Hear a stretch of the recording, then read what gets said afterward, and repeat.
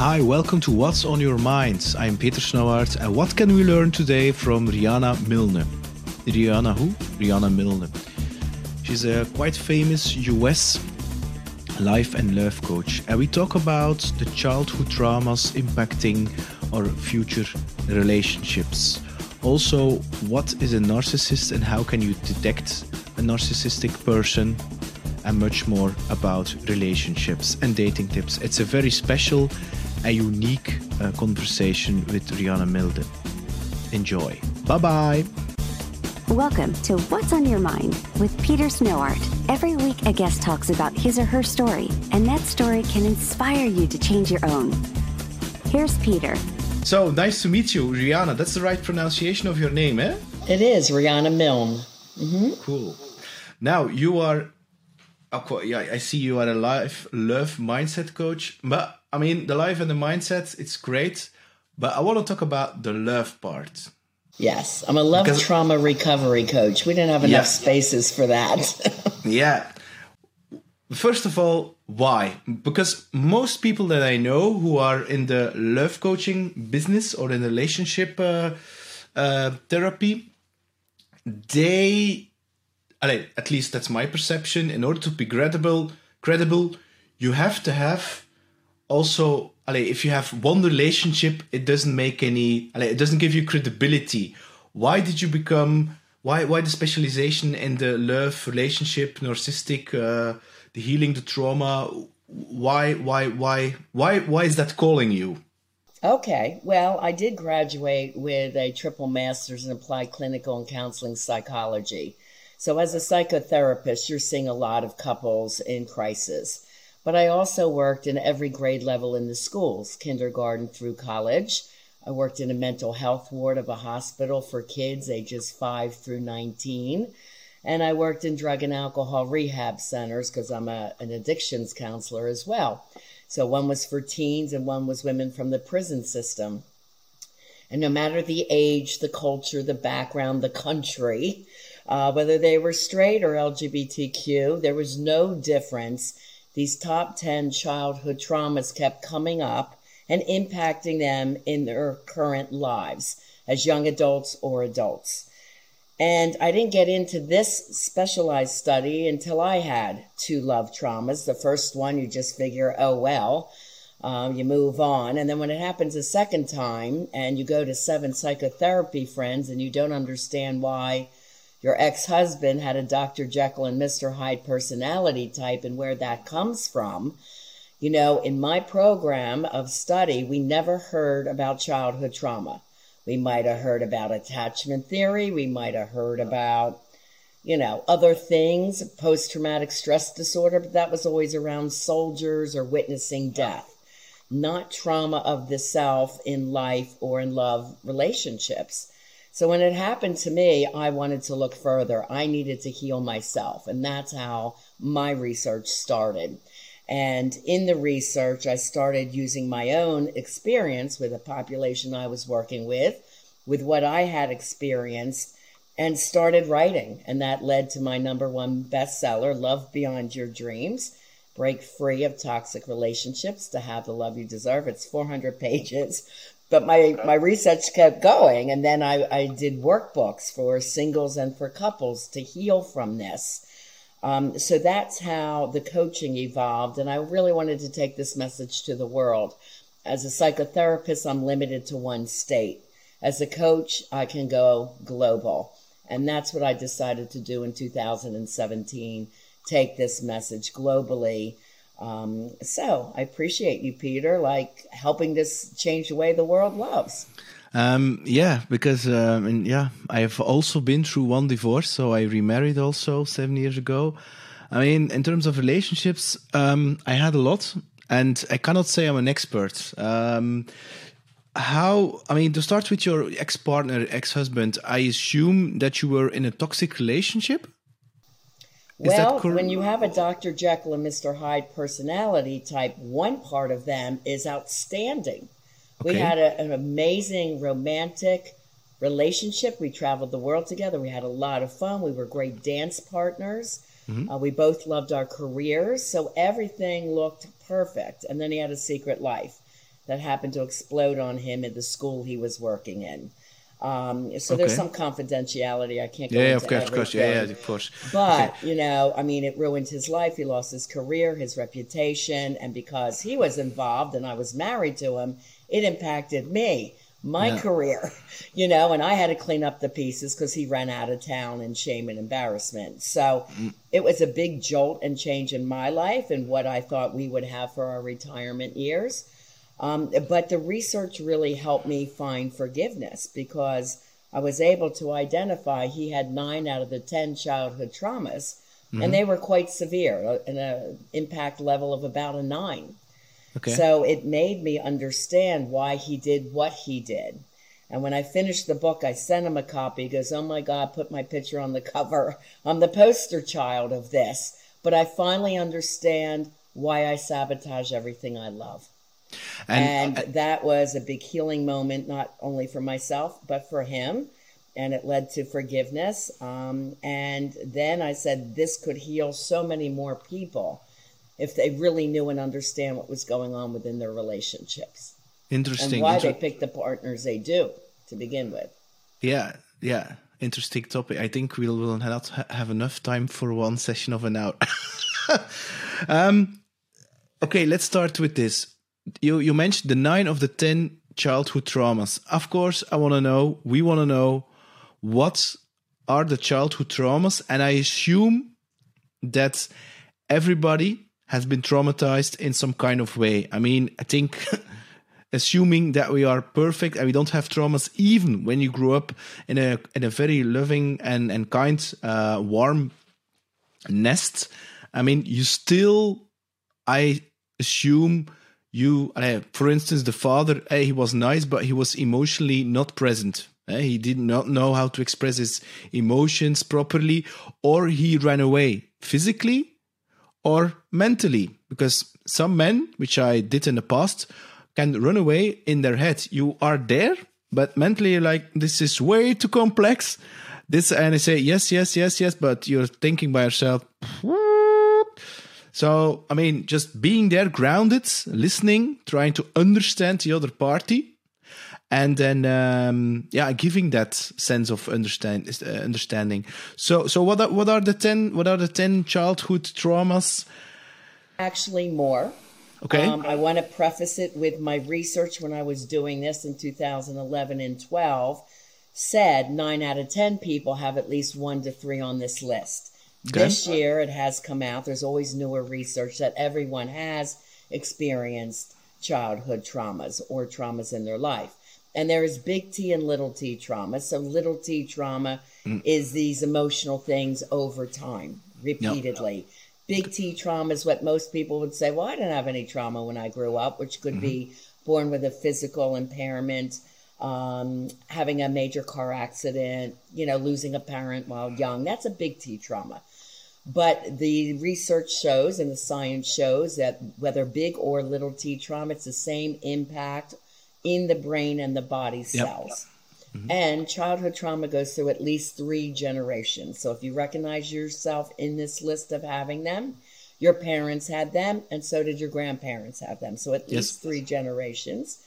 And really, it's not your fault, because as a child, you were just a product of your environment. There's nothing you can do as a child to change or control what happens around you. So I wanted to really explain that before I go into the top 10, that, we're not looking to blame your parents at this stage of life, and we're not. They did their best, They did their best, Right. Did the best they can, and you don't want to feel any shame or guilt that you might have experienced any of these.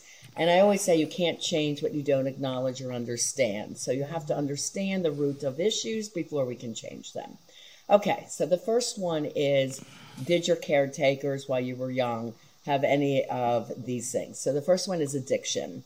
And there's many addictions, so I'm going to name them, which would be drugs, alcohol, sex, meaning you knew your parent was a cheater, porn, gambling, hoarding, spending, eating, gaming, TV watching, workaholism, and the last one I've added recently is social media addiction. Yeah, okay. On the computer more than you are interacting with your child. The addiction always comes first before the interaction with the child. So that's number one.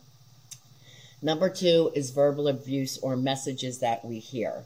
So that could include watching mom and dad fighting a lot. It could be verbal put downs or yelling and screaming at you. It could be getting the silent treatment where they ignore you for hours or days at a time. It could be never hearing the words, I love you, or hearing compliments like, I'm proud of you, kiddo. Good job. I know you worked hard on that test. You got a B. That's okay. I saw you studying hard anyway. So just those verbal accolades, which us baby boomer generations never heard the words, I love you, and barely got compliments. Here in the U.S., my parents grew up in the Great Depression, and I asked my mom, why don't you say the words, I love you, to us 5 kids? And she said, well, I didn't hear those words. We grew up in the Depression. It was all about work and survival. So I said, aha, and that's a clear message of this generational pull of what happens right through time. Okay, the third one is emotional abuse or neglect. The fourth one is any physical abuse like beating or hitting, and this could happen inside or outside of the home. Like you said, Peter, you could have a really nice, idyllic family life, but get beat up at school by the bully. Yep. Okay, so this is just childhood experiences. It could be rape, molestation, date rape. Anything like that is in category 4. Trauma 5 would be around abandonment, and I named 2 types, fault and no-fault abandonment. So a no-fault abandonment would be like losing your parent very early in life. It would be losing your parent as they go off to serve their country for war. It would be, like you said, they are there personally, but are not emotionally present. They're checked out. So that could be the workaholic dad, works all day, come home, locks himself in his office all night, barely talks to you. Or the football dad, that happens a lot in America. I hear my own kids in therapy who would say, Miss Rihanna, why do I have to go visit my dad? He doesn't pay attention to me. All weekend he's watching football. So that kid feels very lonely and abandoned. So that is called a fault abandonment. Fault abandonment would also be if they worked a lot. A no-fault abandonment would be also if they worked away from the family home, but that's how they supported the family. So in their mind, they're doing a good thing.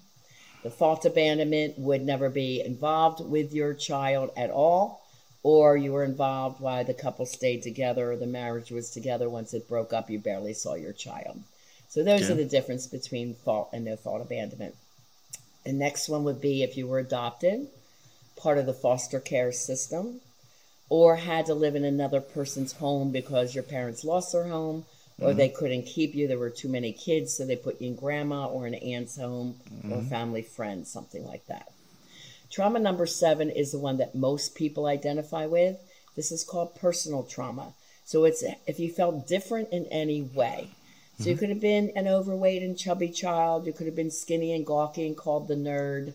You could have had a medical issue that made you feel different, or even identified as ADHD in the schools. I worked with those kids. I know they felt different and hated being pulled out for special classes. You could have been coming out as a gay or lesbian teen and felt different and not accepted. You could have been the only African American in an all Caucasian school. So there's many ways, whether it's racial, cultural, economic status, and many ways that you just felt different or didn't fit in. That's 7. Trauma 8 is around the sibling. So your sibling could have bullied you. You could have been compared to the sibling. They were smarter than you, more handsome, more beautiful, or the star student. Most often you identify your sibling as the golden child. It also could be if they were born with a medical issue, so mom and dad had to spend more time with them, kind of leaving you off to the side. Trauma 9 has 2 traumas. One had to be brought down from the bigger list, and that one brought down was called community trauma. When I was growing up, there was barely any community trauma. Now it's happening all the time. So this could be our Mother Nature events, floods, fires, hurricanes, tornadoes, wiping out whole communities. It is certainly the COVID pandemic, which is really influencing all of us around the globe. Our children, needing to can't go to school, wearing masks, can't play with their friends, or can't give their friends a hug. That will be impacting them as they become adults. The fear-based thing that you'll get sick. And that has impacted all of us. The other community traumas would be our mass shootings, like school shootings, community shootings. So there's many of that going on, unfortunately, today. In my state where I live, Florida, in the USA, we just had this big building collapse suddenly, a condo building, which I know is being broadcast all over the world. That is certainly, a big trauma for the community at large. And then these community traumas impact the family, of course. With COVID, people have lost their jobs, their homes here in the USA. It is also family trauma if you grew up in a dangerous neighborhood. You're part of a military family that has to move every 2 to 4 years, and that puts the children as the new kid in the school all the time. It could be a parent was incarcerated. So there's many ways that a family could be impacted. Another one that impacts people in business in the future is growing up with a lot of lack messages. We don't have monies to pay the bill. We don't have money to get you what you want. These lack messages do play with our minds if you're an entrepreneur. Yeah, of course. And the last one is mental health issues in mom or dad. The two most difficult for children, one is bipolar, which is manic depressive. Manic phase can be high and happy, but it's often tied to an addiction like a gambling spree, spending spree, eating binge. Depression can show up as anger, checking out emotionally, or extreme fatigue. And the other one is borderline personality disorder, which I describe easily as erratic moods. When they're good, they're great. When they're bad, they're horrid, and you never know what you're going to get. So that leaves a child in an overly anxious state. Most clients I have that come to me are always constantly anxious. So those are the top 10 traumas. Now, of course, and it's a general question, can we do something about it? Can we break that pattern, that pattern, so that the generations after me, my child, our child, doesn't have that anymore? I mean... Yes, that's the good news. That's what I do. That's my work. And as a certified clinical trauma professional, it takes a while. We are training the unconscious mind and the norms that you grew up with into full conscious awareness so that you think before you do, say, and act. There's a lot of negative fear-based thinking with people with unhealed trauma. That changes into positive, confident thinking. So it takes a while, to break these norms and patterns that don't serve you or your relationships. So I work with people 4 to 6 months and usually one-on-one. So I can really gear into what their traumas are. I look at the level of severity, 1 to 10, and then, help them in their particular areas of how this is showing up. Oh, cool. Now, you also mentioned toxic relationships. I mean, I find it a very generic word. How can you detect, because I assume a lot of people are not even aware that they are in a toxic relationship because they're so used to it. How can you detect a toxic relationship, Rihanna? Toxic is anything that makes you feel sick. So you could get headaches, stomach aches. You're not able to sleep because you're worried at night. You go through this cycle of when it's good, it's great. When it's bad, it's horrid. It's this top, they call it the cycle of domestic abuse. And we have something called RRS, relationship repetition syndrome. So people in a toxic relationship, the one person is consciously aware, like, this partner's not good for me. So then they break up. But then the overwhelming feeling of loss and abandonment and the thinking, well, he had some good traits and he's promised me he's going to change, and she takes him back. Then it's good for about 10 days to 2 weeks, and then it starts again. So the research show these relationships break up and get back together an average of 7 times. That's a toxic relationship. So this is also a view that there is love addiction going on. There's codependency. Very often these people have abandonment issues from their past, that they hold on too long or too tight. They're too clingy. But that's a sign of emotional abandonment. And there are other signs of how this shows up in relationships. Now, imagine you are in a toxic relationship. I mean,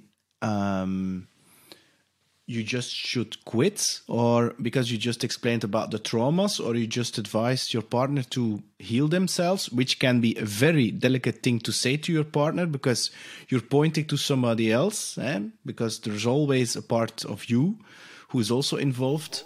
That's right. Now, remember, 100% of people have trauma. It's easy to pick out the trauma in your partner, but you got to look at yourselves, right? Mm-hmm. Again, you can't change what you don't acknowledge. So usually people of trauma attract people of trauma. The more traumatic their backgrounds, the more passionate it is in the beginning. It looks like to them the ideal relationship. They pay a ton of attention. They're texting. They're bringing you gifts. They want a fast marriage, and that person takes it as a compliment. Well, that is actually a red flag. And what is happening? Wait. So what you're saying, it's a red flag. So your advice is to take things very slowly. And also another thing that I learned, which one of my colleagues are 24 and 25, I'm 46, and they asked me, what is good relationship advice? And I'm not going to shock you, but I say, and it's going to sounds very strange, wait as long as you can with the physical aspect. Don't do it immediately. Wait for weeks, even for months. It sounds really stupid. I've done it, and it is not a recipe for success because it makes you not talking to each other. And you are in a kind of oxytocin, what's the name? The hug hormone, where you are in some kind of atmosphere of pink and everything is fantastic. But it's not conscious, and it creates some kind of codependency thing where it's not real. The 90-day rule. Days, which is 3 months, or till about 11 or 12 days. Become friends first. Really get to know that partner. Again, chemistry is the worst way to fall in love because you are attracting. The brain likes to keep the body in homeostasis. It likes what it knows. It likes what it considers normal. So your brain will be attracting chemistry to the dysfunctional patterns of your past. Okay. And that's why you want to slow things down and wait. Is this person emotionally healthy? Are they evolved, meaning being their highest and their best self? Do you have enough things in common? Do you have the same vision for your future? You know, it's not about, are they hot or not? That is not the criteria for a great relationship. And unfortunately, most people, and I know here in America, we grew up with the fairy tales. Sleeping Beauty, the handsome prince comes, kisses you, you go off and you're happily ever after. Well, that's bull, that doesn't happen. So I do teach how to date in a whole different way, which I call conscious dating. But there is also, I fully agree, I call it the Disney story. And you see it in the rom-coms also. I mean, can I kiss you? And they and everything happens. And it creates so wrong perceptions of the dating thing. But there's also starts flying around the brain, and you're more connected by the pheromones and the sexual hormones, and God made it that way to procreate the race. I get it, but if you want the longer lasting relationship, you wait. Yeah, indeed. Now,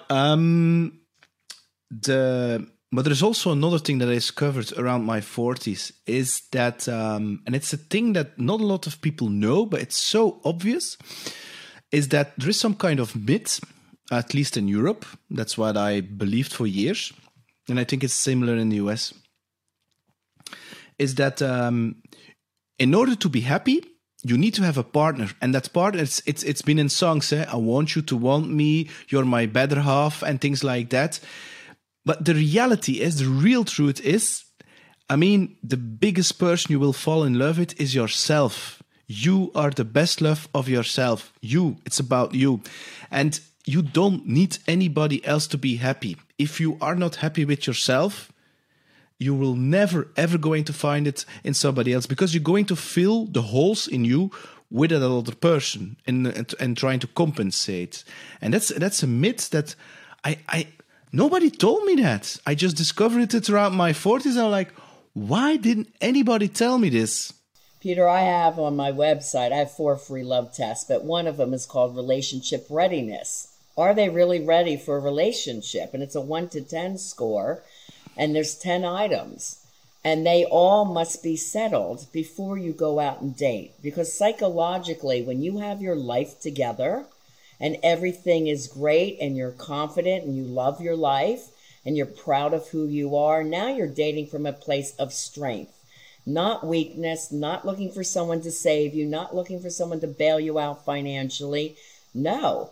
You've got your life together. Now you go out and you say, wow, I am the whole package. And you want someone else that has their life together as well. And that makes the best relationship. 2 strong, empowered, confident, but loving people, spiritual people too. The research shows 2 spiritual-based people make the best, happiest, and longest relationships.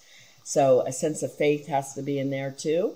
And the research also shows 4 to 9 months, these toxic relationships, again, they're so romantic and passionate in the first few months, but months 4 to 9, you start seeing the problems emerge. And this is usually around more of a commitment. So exclusivity, moving in together, getting engaged, getting married, having a baby. Those are the 5 instances where you can start seeing massive personality changes or more addictions in the person because they're checking out or they're afraid or they're fear-based. So again, it starts with you, like you said, self-love, having your life together, then going out into dating, looking for an equally empowered person. Okay. Now, a thing that I notice with a lot of people is that they fall in love with each other, they get married, they build a house, get children and things like that. And after a while, like 4, 5, 6, 7 years, something like that, the feeling, the magic, the passion is gone. And they're like scared and they're like, yeah, the passion will be gone. So I have to take always new relationships. So they break up, they go in a new relationship and so on. And the cycle continues. What's your take on that? Is that so? Continue to date your partner. It's funny, I had a couple in my therapy office and I asked the guy, well, when was the last time you had a date? And when the eyes go up to the ceiling, you're in trouble. One of those, they can't remember.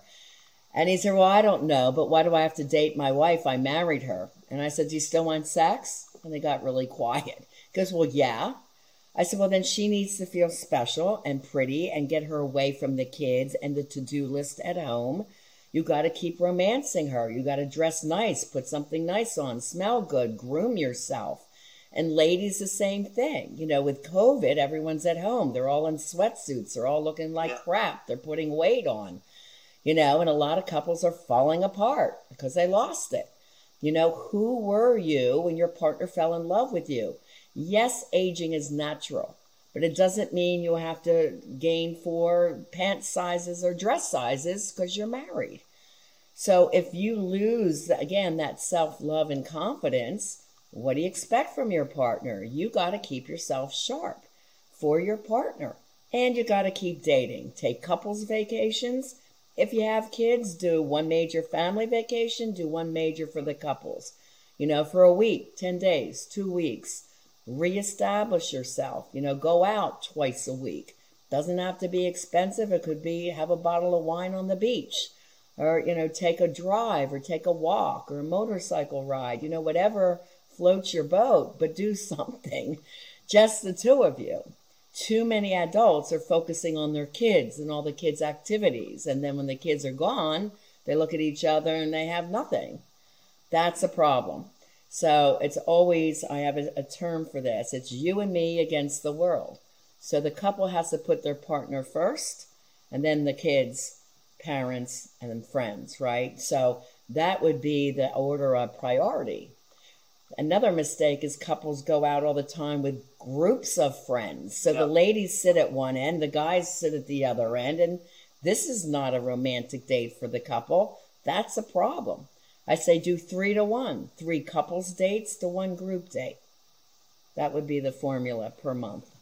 That's indeed, and sometimes I see couples, and there's no judgment here, that they cannot be alone. They always have to have people around. And I'm like, when do you actually talk about stuff? And put your phones away. The phone should not be a priority. You know, put it in your purse, in your pocket. If you're out with your partner, make them the priority. Focus in on them. You know, it's a shame.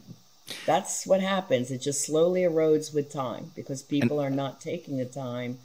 And even on a daily basis, greet your partner at the door. Give them a kiss, hello, and goodbye. Say thank you and please more often.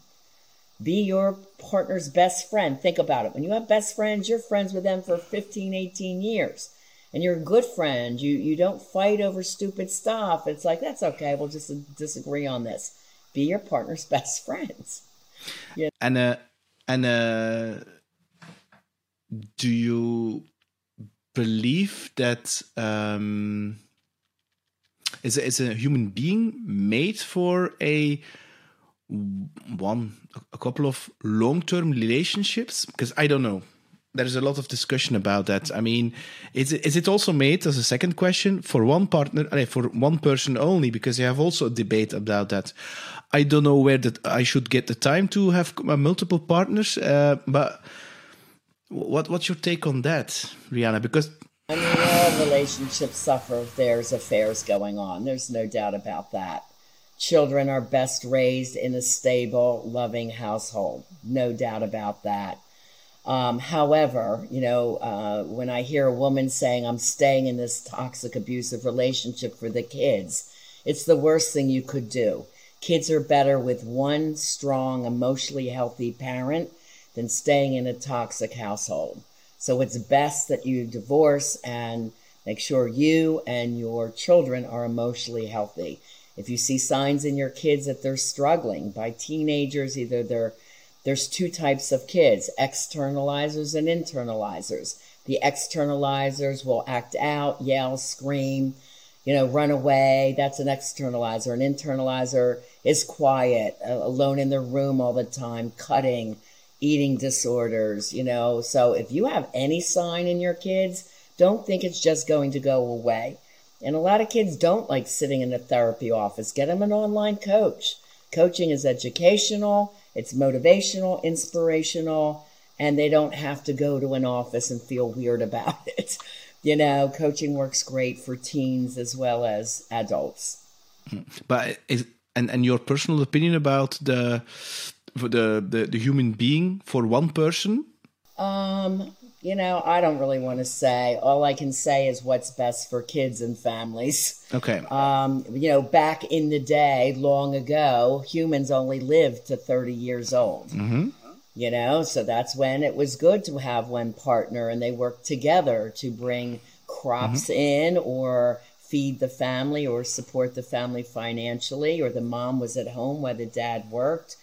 You know, this was supposedly the best way for family systems to be. Now we're living to 90, you know, so you got to keep it happy. I look at my brother and sister-in-law who've been happily together for over 40 years, you know, raising 2 boys very successfully. So, yeah, I think that's amazing when 2 people can have a great life and a lot of fun together. You know, so that's the ideal, I still believe. Now, in terms of communication, I mean, if assume you have a situation that, and it's a very typical class. There are 2 typical classical cases, I assume, which are the average ones. Is that you have one person in the relationship, the father, for instance, is yelling at the mother, and the mother is saying nothing. That's one. And then you have, of course, the relationship where the mother is more the dominant and the father is emotionally really disconnected, and he's like and he doesn't say anything. I think that's the typical case. In the first case about the shouting thing, I mean, chances are big that you think that this is the normal communication between partners. It's not. You should never be yelling at your partner unless they're in harm's way. Then you yell, watch out. The problem is people are not taught how to communicate. My first degree from Penn State is in speech communications. So I re-educate everyone how to talk through issues and problems, whether they're married or in an exclusive relationship.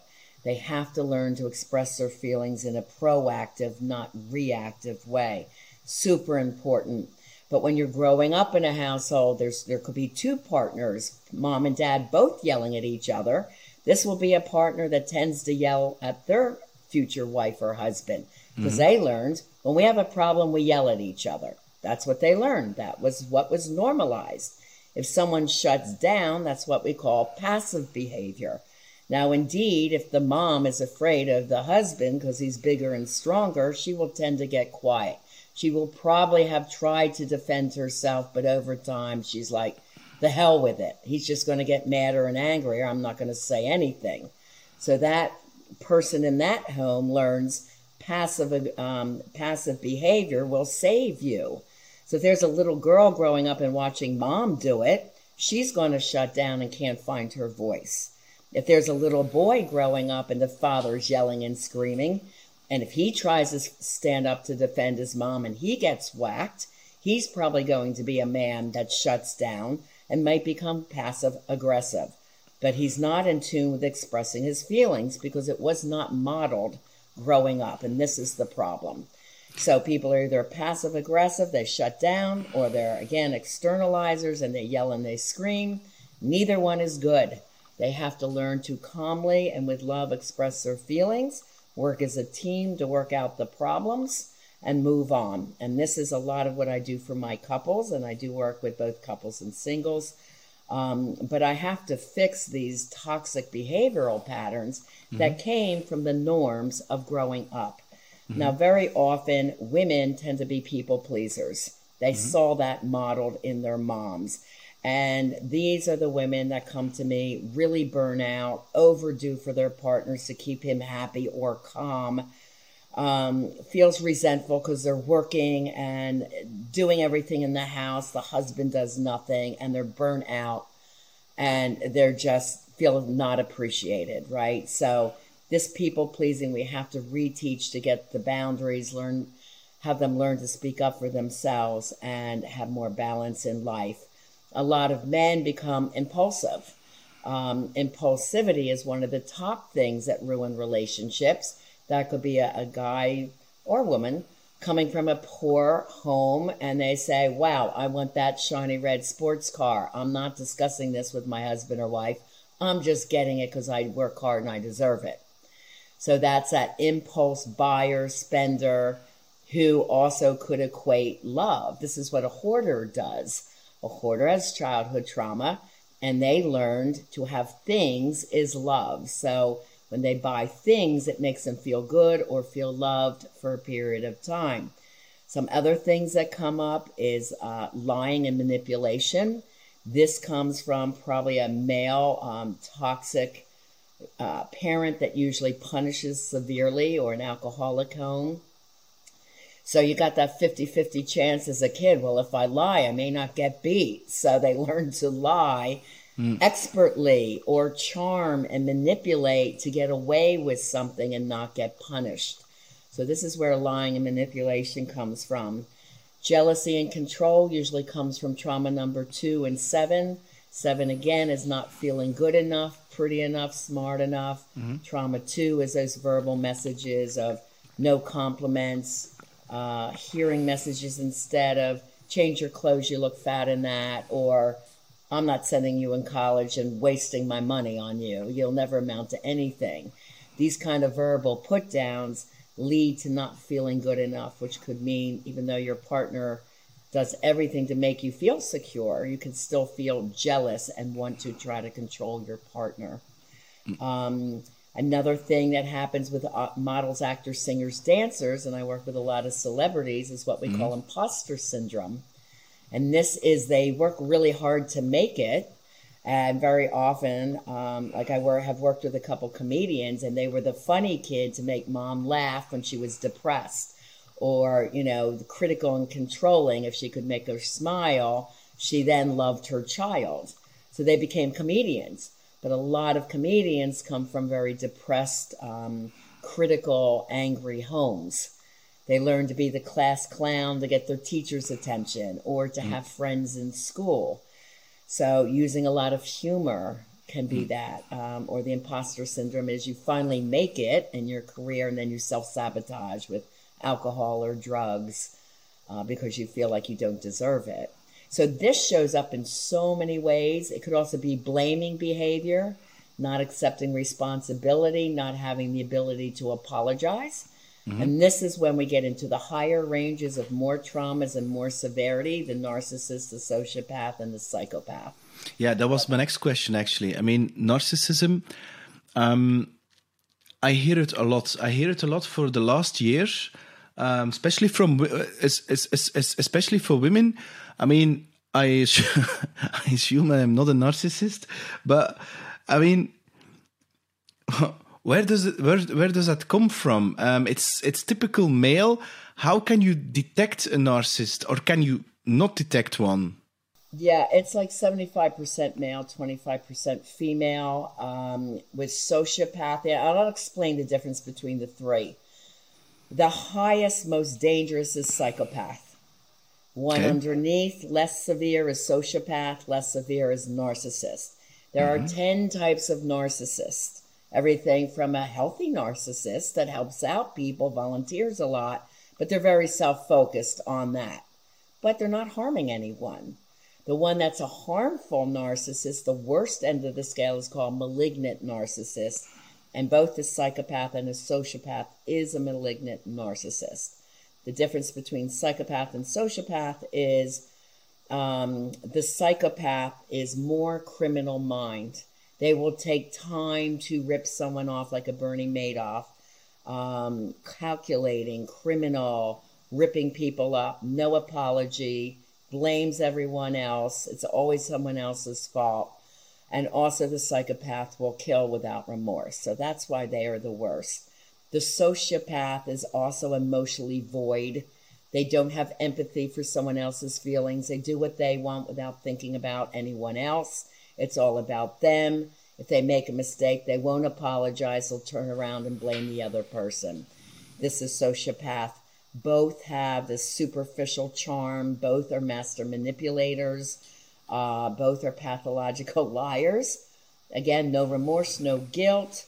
Emotionally shallow.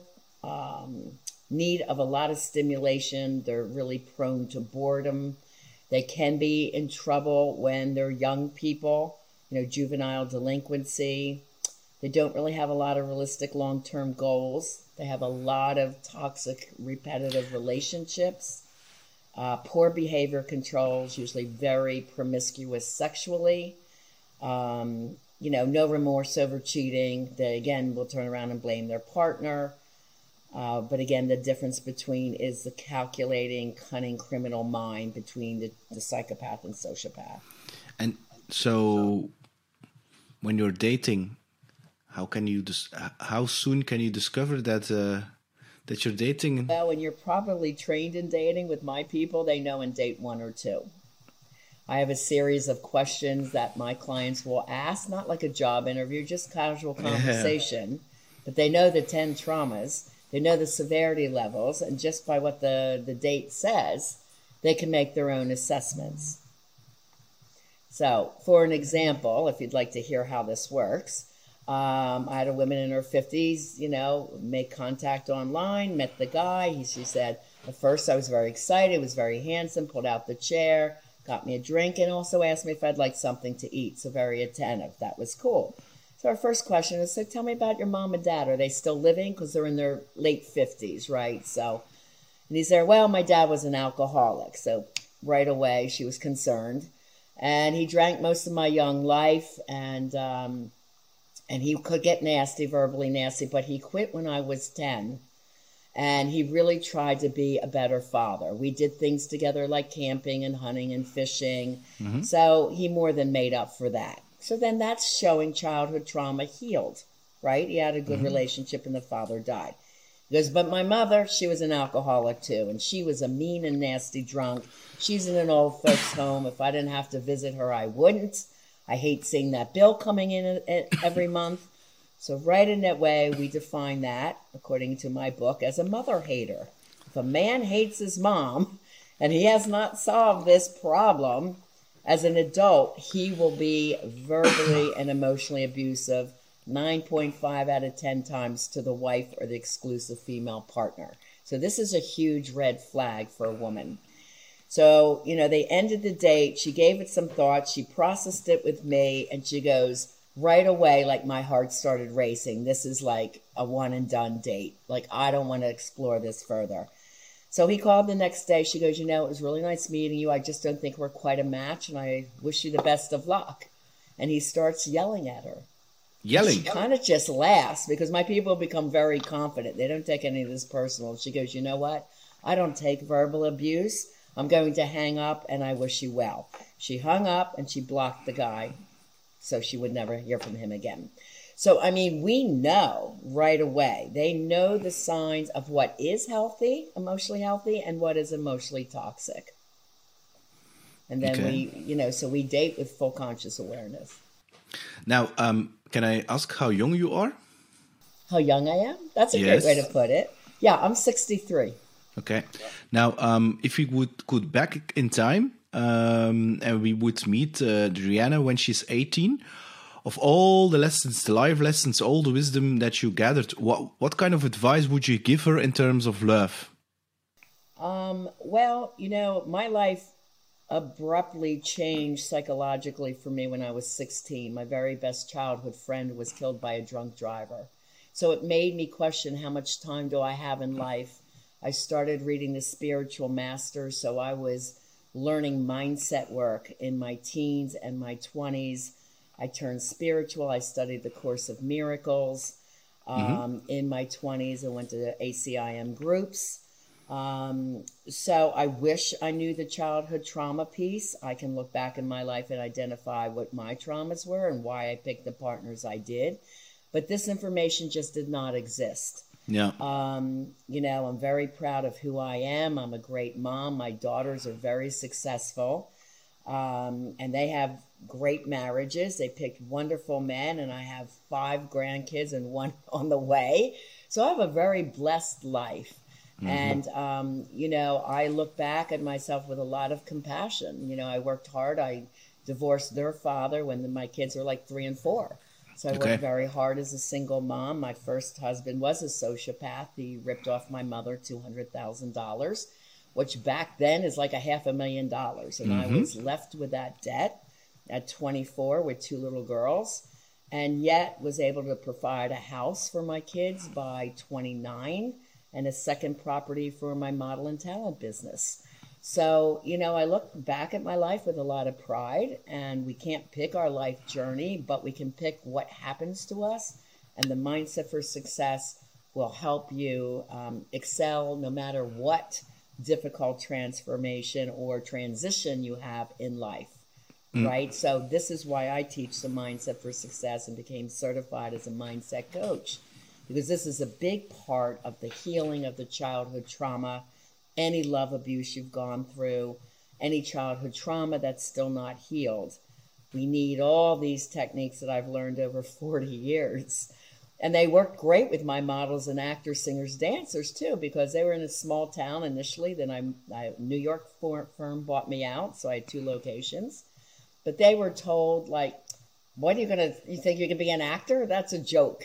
Or I had a plus-size model, and her families are, you're too fat. You're throwing your money away being a model. And she ends up being a Ford special size model, making a fortune. Mm-hmm.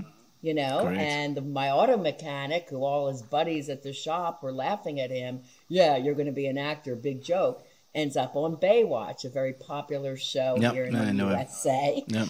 And, so you can reach your dreams and goals. And that was my job in my 20s. So I've been doing the Mindset for Success for a very long time, and I love transforming lives. But now that we have the childhood trauma piece and we can heal that, this just sets people on a major excelling level. Now you can be very proud of what you have achieved, and more the people you have helped and had and impacted their lives. Now, I mean, I love the mindset thing, don't get me wrong.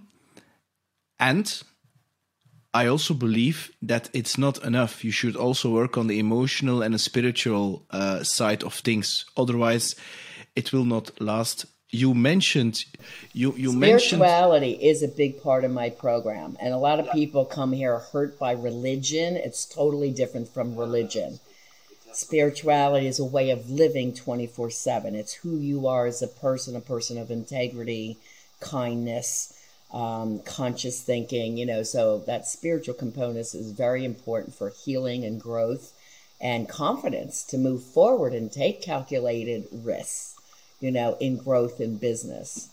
So imagine there's a couple, and one of the two persons is becoming attracted and is studying like a course in miracles, and is going Buddhism, all the masters, everything, Taoism, everything that he or she can find, but the partner does not follow. So the one person is talking about energy, consciousness, awareness, raising vibration, even enlightenment. I mean, that's a very big thing, but you know the drill. The other person is like, what kind of bullshit is that? I mean, it isn't even logic. What the hell are you doing? Can such a relationship survive? Usually not, in my opinion. Spiritual people should definitely seek out spiritual people so that they travel in their journey in life together and have the same beliefs. I think that's very important. Again, like I said, the study shows people of spirituality together that practice faith together have the happiest and longest lasting relationships. And why is that? Is that because that they see a relationship as an invitation for growth, and that and every trigger that they have, that it's about them, not about the other person, so they can reflect on themselves and say, oh, I was triggered by that. It says something about me. Instead of spiritual people accept responsibility. We apologize quickly if we make a mistake. We always try to do better. We're into personal self-growth. We want peace in life and happiness. We're always striving for that. We're always studying more to be better evolved people. Again, being your highest and your best self. So two people with that same mindset, of course, will be the happiest relationship. So if you are spiritually based, make sure you have a spiritually based partner when you're out there dating. I don't care about all the chemistry in the world. It means nothing. If you have someone that's going to totally not be what you're into, that's going to be an issue. An interesting one. That's an interesting one about the chemistry. I mean, a lot of people, I'm not going to generalize and talk about women, but just people. Yeah, I saw him, her, and immediately I was attracted physically. There was some kind of aura, some kind of, I don't know. I mean, for me, it's great, but it doesn't work. The second question about it, do you need to fall in love to have a healthy a happy relationship? Because the falling in love part combined with the attractiveness is that kind of, yeah. Well, it's that fast falling in love. Like on a first date when someone says, I'm in love with you already. It's like, whoa, why? You don't even know me. Then, they're just falling in love with the physical part. That's no good. Because what happens when you age? What? You're not hot and young anymore? So, I mean, yes, you have to have an attraction factor. I mean, you're going to end up making love with this person. So you have to be somewhat attracted. But when you take your time and fall in love with them as a great friend, and you really like who they are as a person, and you respect them, and you have mutual admiration for maybe each other's career, and you're proud of them, right? As a person, as a human being. That's love. That's the kind of love you have for a best friend. You love your best friend. You get along. You have things in common, right? And you're growing with your best friend. There's fidelity. There's trust. There's honesty. These are the important factors that help a relationship be happy. If you don't have them, you're going to get in trouble down the road. And then the integrity is doing the right things when nobody's looking. Yeah. That's the trust factor. Yeah. Common interests, hobbies, being able to compromise and negotiate your differences in a loving, peaceful way. You're both balanced. I call it the couples triangle, where it's you, me, and us. So you have your individual time, but includes work and maybe working out and some time with friends. But that us piece is also large. So you're spending enough time, and you're again making sure you show up for your partner in a positive way. You're flexible. You have open mind, caring, easygoing. No moodiness, jealousy, rage. That will destroy a relationship. That mood management is super important. Yeah, interesting. I find it very interesting. I mean, but there is still a myth that, and it's popularized by media culture in US and Europe, because I think practically we're seeing the same movies, especially nowadays with the internet.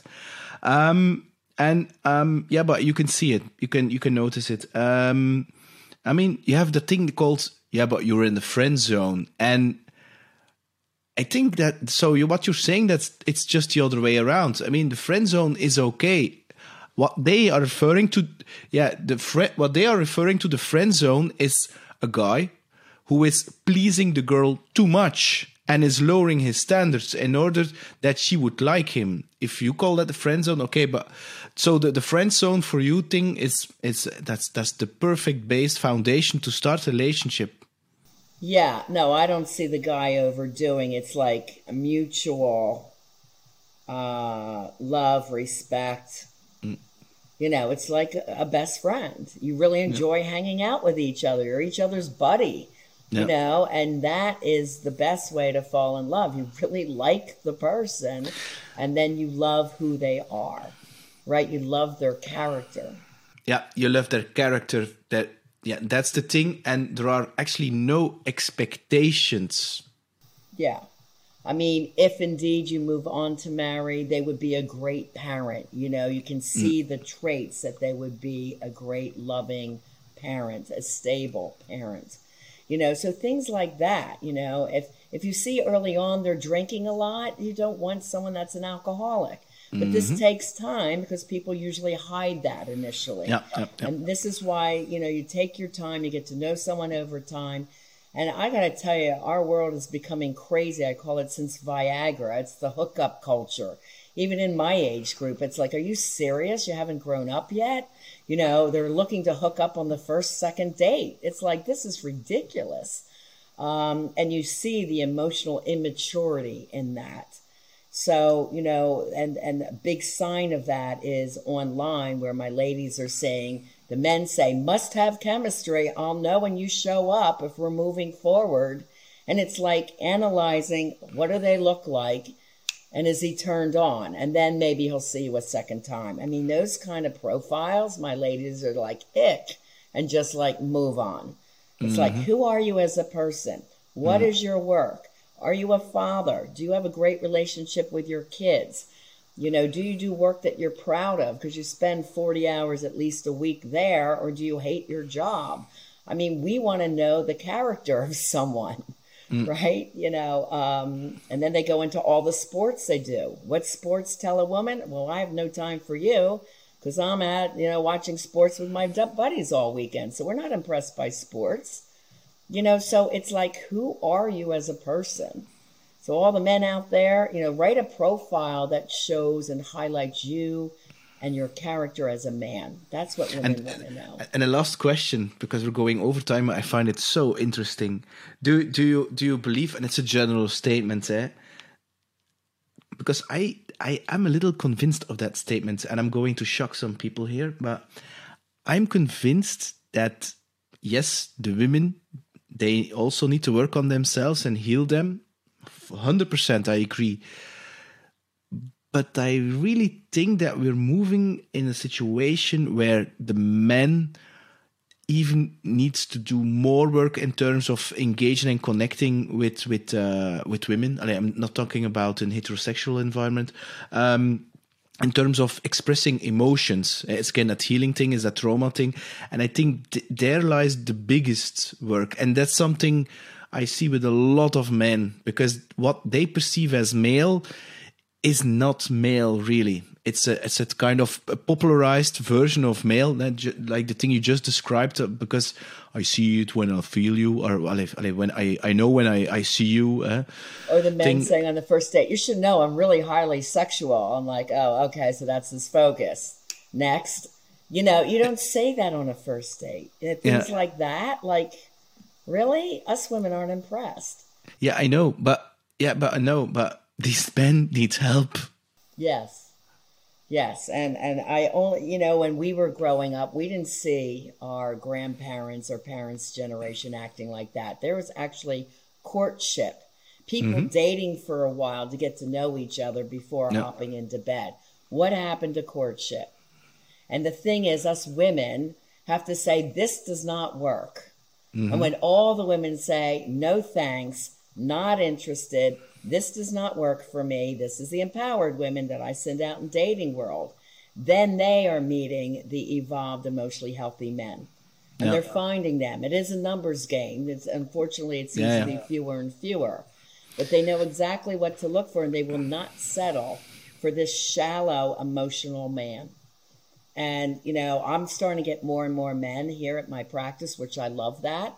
Because when they're done, they're so incredible as people. I'm like, oh my God, I wish I could clone you and have 100 men out there just like you for all the women that want a genuine guy that's loving and kind, can speak his feelings without yelling and screaming or intimidating, and, be supportive and be a partner with the kids and a partner in the house and a partner in work, right? And have the same goals and yet spiritual as well. That's what women want. Yeah. And as a closing line, men, work on yourselves. That's what women want. Rihanna, thanks a lot. I really enjoyed our conversation. Me too, Peter. And I want to encourage your listeners to, if they want more information on childhood trauma, just go to my website. It's my name, RihannaMilne.com. And the free ebook is there. I have the 4 free love tests. Book chapter downloads of Love Beyond Your Dreams and Live Beyond Your Dreams, which is about the mindset for success. They're meant to go together. And my podcast is called Lessons in Life and Love with Coach Rihanna Milne. Lots of free advice there and on my YouTube channel. So cool. Help yourselves, guys. Yeah, but I will mention everything. I will mention everything in the show notes, Rihanna. Okay. Take care and all the best. Thank you, Peter. Thanks for having me today. Hey, it's Peter here. Thanks a lot for listening to What's on Your Mind. Looking forward to your opinions and comments. And don't forget to subscribe on psgrow.com and leave your email address to stay tuned for future episodes. Bye!